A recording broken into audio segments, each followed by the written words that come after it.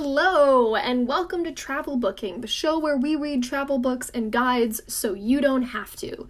Today we're going to be reading Tea with Hezbollah, a book by Carl Medeiros and Ted Dekker. This book was originally published in January 2010, but it was written about travels taken in the summer of 2008.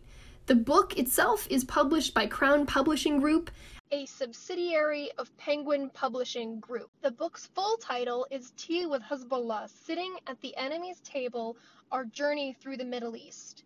Now, the two writers on this, Dekker and Medeiros, are both driven by Christian principles to visit the Middle East.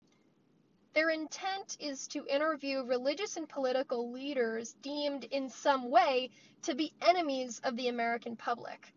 The book itself features interviews, as I've said, from leaders across Egypt, Saudi Arabia, Lebanon, Syria, and then they travel into speaking with those from Jerusalem and the West Bank. The trip itself, and what the book contains mostly, is all about this teaching of Jesus regarding loving thy enemy, and the authors use the Middle East as a backdrop for this quest to find out if it's possible to do so. The central point, the central question of the book is, can you love your enemy? And in asking this question, there's a lot of connotation for the intended audience. Typically, the authors write for Christian audiences. Dekker is actually a Christian mystery thriller writer. I didn't know those existed, but that's fantastic for him, I guess.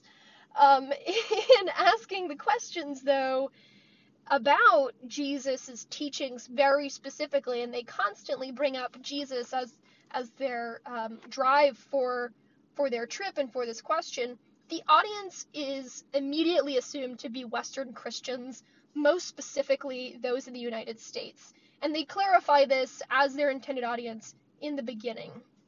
Overall, the authors emphasize wanting to take only snapshots of the leaders and use these to build impressions, to disarm stereotypes held by many Western Christians, particularly in the United States. The journey begins in Egypt, and Dekker describes feeling safe, but also slightly on edge. His discomfort continues throughout the book and intensifies in many places. With each country, the authors visit religious leaders again and again, but then also visit political ones to get a series of responses to the question, can you love your enemy? In the end, the theme somewhat transforms from loving your enemy to living with your enemy, as the authors point out in their final destination to the West Bank. This transition comes from a better place of understanding. The authors truly do transform their perceptions of where they began and what their identity is in the Middle East, and particularly in these different countries, what it means to be an American citizen in Lebanon, what it means to be an American citizen in the West Bank. And they repeatedly have this discovery over and over. The text really gets at Orientalist thinking as they rely on snapshots to tell their story. The authors use impressions and sections of interviews to develop an understanding for the person's stance on their question. Moreover, the experiences the authors describe, and even some of the impressions from the interviews, swing dramatically between the impressions of danger and the impressions of decadence. They describe leisurely, beautiful homes, but then transition into the dangers faced by the authors and their interviewees. Once they realized the person they were interviewing escaped being blown up because he was not at home when the bomb went off. Their account continues to perpetuate stereotypes of danger and mystery around the people who they are meeting, the leaders, and even reflecting this on the Middle East itself and creating the idea of one area versus this is Lebanon, this is Egypt, and so forth. In creating these notions, the authors continue to draw hard lines between East and West, us and them. the ideas circulate, and I don't think this is their full intent, but it's really what comes out through the words they use. Here is a clip of Medeiros, one of the authors, talking to a group of Christian students at Tufts University that really did change my mind on what his thoughts actually are versus what was portrayed in the book. And we specifically try to meet with the bad guy Arabs. So, I mean, as you guys would know, but not all my friends out in the West from Christian backgrounds would know, most Muslims are the best people in the world. They're not just not terrorists. They're actually the best people in the world.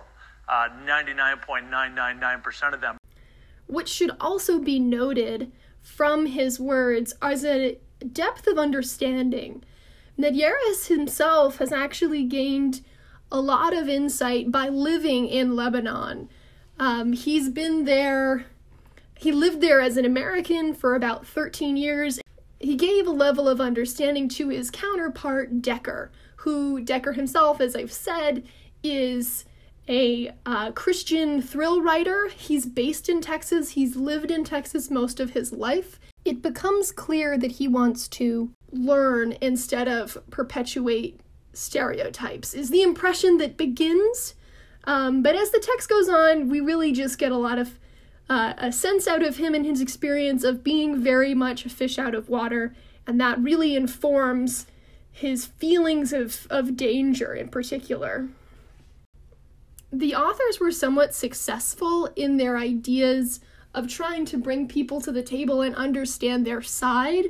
However, they were way too biased and they did attempt to be open. The transcripts were an idea, a nod to having things be relatively unfiltered, but they only featured parts of what they took away, and they didn't fully explain things.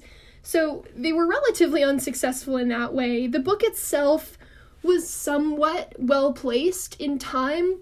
This book emerged out of vehement Islamophobia in the country, in the US in 2008. Not that it's any different today, but the idea and intent was to inform and to reach Christian audiences that, in some ways, it seemed Decker and Medeiros felt that Christians needed to be reminded of their own message, their own call to faith.